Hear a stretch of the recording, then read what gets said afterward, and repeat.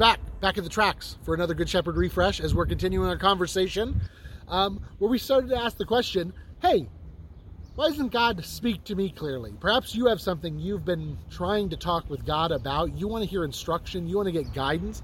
Well, great. One way we can do that is following some advice that we learned from a railroad track, which is to stop, look, and listen.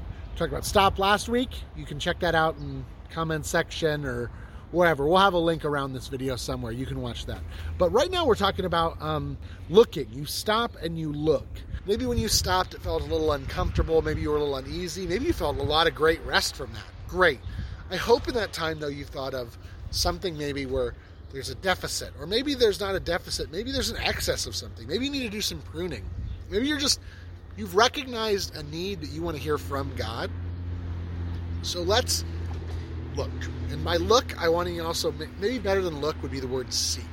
Because when I think of seek, I think of seeking an audience.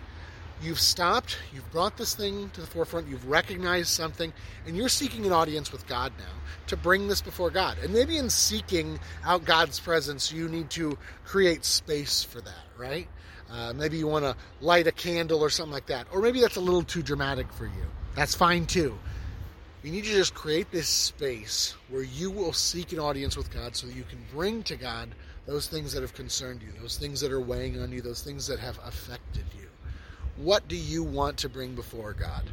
Because God has said, I want to hear it. If you need an example of this in scriptures, Job does that really quickly through his challenging times. The first thing he does is when he's outraged and heartbroken and devastated, he says, God, come here.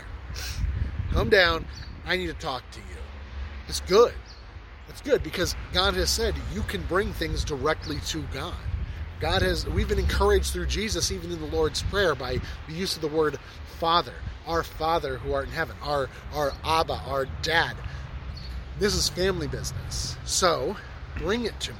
If there is something weighing on you, if there is something pressing on you, seek God's presence.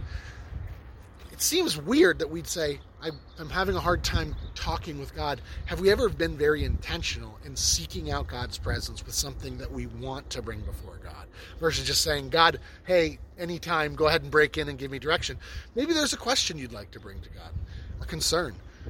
A hope. Maybe it's healing. Maybe it's restoration. Maybe it's forgiveness. Seek that out. Seek it out. Bring that place. Look. Cool? We'll talk next time about how we listen. If we bring this to God, what if God responds? What are we listening for? We'll do that next time. Bye.